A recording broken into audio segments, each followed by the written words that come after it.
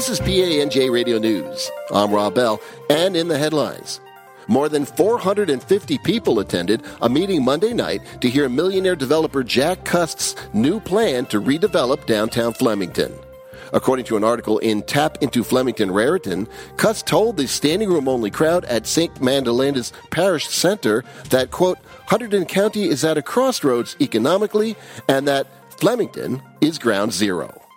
Cust said bringing millennials back to the borough is essential, citing the county's Comprehensive Economic Development Strategy report, which mentions Hunterdon County's aging population, declining household size, and vacant commercial spaces as problems in need of urgent address. Opponents of the plan argue they don't want a, quote, mini Manhattan in downtown Flemington, and also point out that Cust's plan does not include restoration of the historic Union Hotel, home to journalists covering the 1935 Lindbergh baby trial of the century. Cust's proposal calls for up to 250 market-rate apartments, a new 100-room hotel, a ground-floor retail mall anchored by Flemington Firs, new restaurants, 900 parking spaces, and a new college or technical school. The plan would take up 2.5 square blocks of Flemington's 8-block downtown. Cust employs 600 people at his baseball camp and health club complex just north of downtown Flemington, facilities that draw 500,000 visitors a year. On Monday, August 29th at 7 p.m., there will be a workshop at the Lambertville Library to walk concerned citizens through the necessary steps to help stop the PennEast pipeline. The free event will include what you need to do to comment on PennEast's application and environmental impact statements. Organizer Tony Granato says you should bring a laptop or iPad if you can, and you can contact her at tony.granato@sierraclub.org if you have any questions.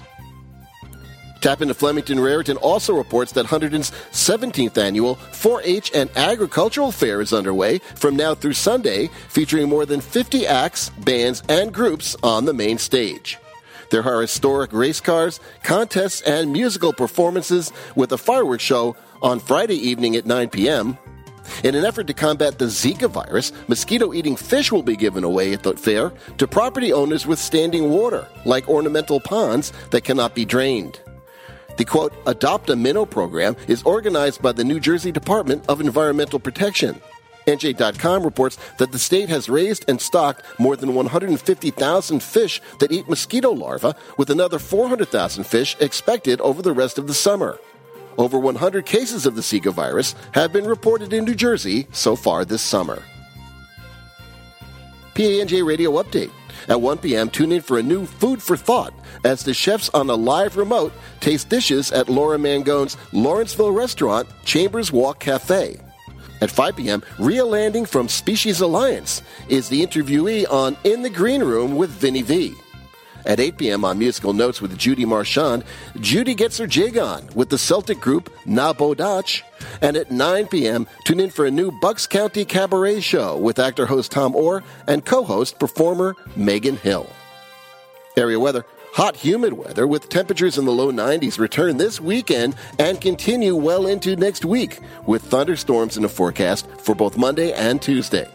I'm Rob Bell. Have an awesome day, everybody.